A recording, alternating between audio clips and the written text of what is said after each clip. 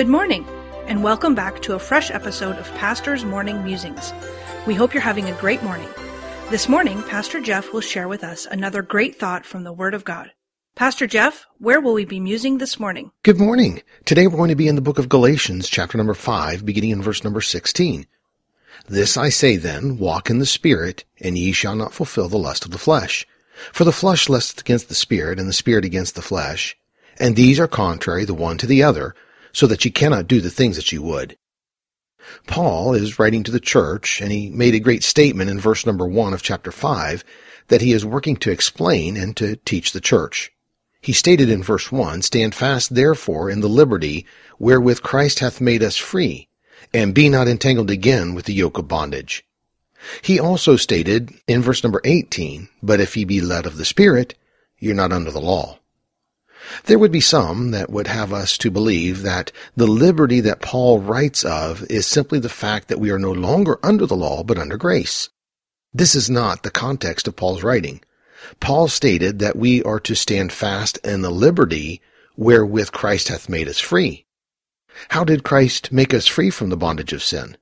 Well, he did this through his work on the cross, in the grave, and through his resurrection. Peter stated in 1 Peter 1:23, being born again, not of corruptible seed, but of incorruptible, by the word of God which liveth and abideth forever.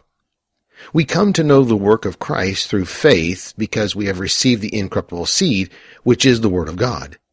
God made us free through the word of God. James wrote in James 1:25, But whoso looketh into the perfect law of liberty, and continueth therein, he being not a forgetful hearer, but a doer of the work, this man shall be blessed in his deed.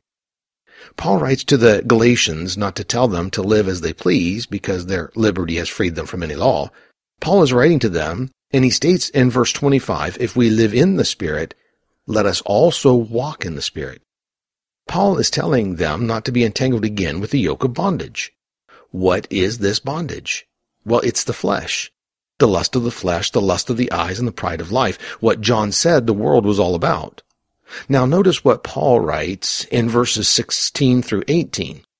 He said, This I say then, walk in the Spirit, and ye shall not fulfill the lust of the flesh. For the flesh lusteth against the Spirit, and the Spirit against the flesh, and these are contrary the one to the other, so that ye cannot do the things that ye would. But if ye be led of the Spirit, ye are not under the law. You cannot live in the flesh and be walking in the Spirit. You may have life in the Spirit, but if he is quenched in your life, you are then walking in the flesh, and it will eventually be evidenced by the works of the flesh in your life, or by carnality. Paul's admonition is not to go out and live as though you have no law, but as though you have been given life through the Spirit of God, and he said, walk in that Spirit of God, not in the lust of the flesh. Paul said in verse 22, But the fruit of the Spirit is love, joy, peace, long-suffering, gentleness, goodness, faith, meekness, temperance. Against such there is no law.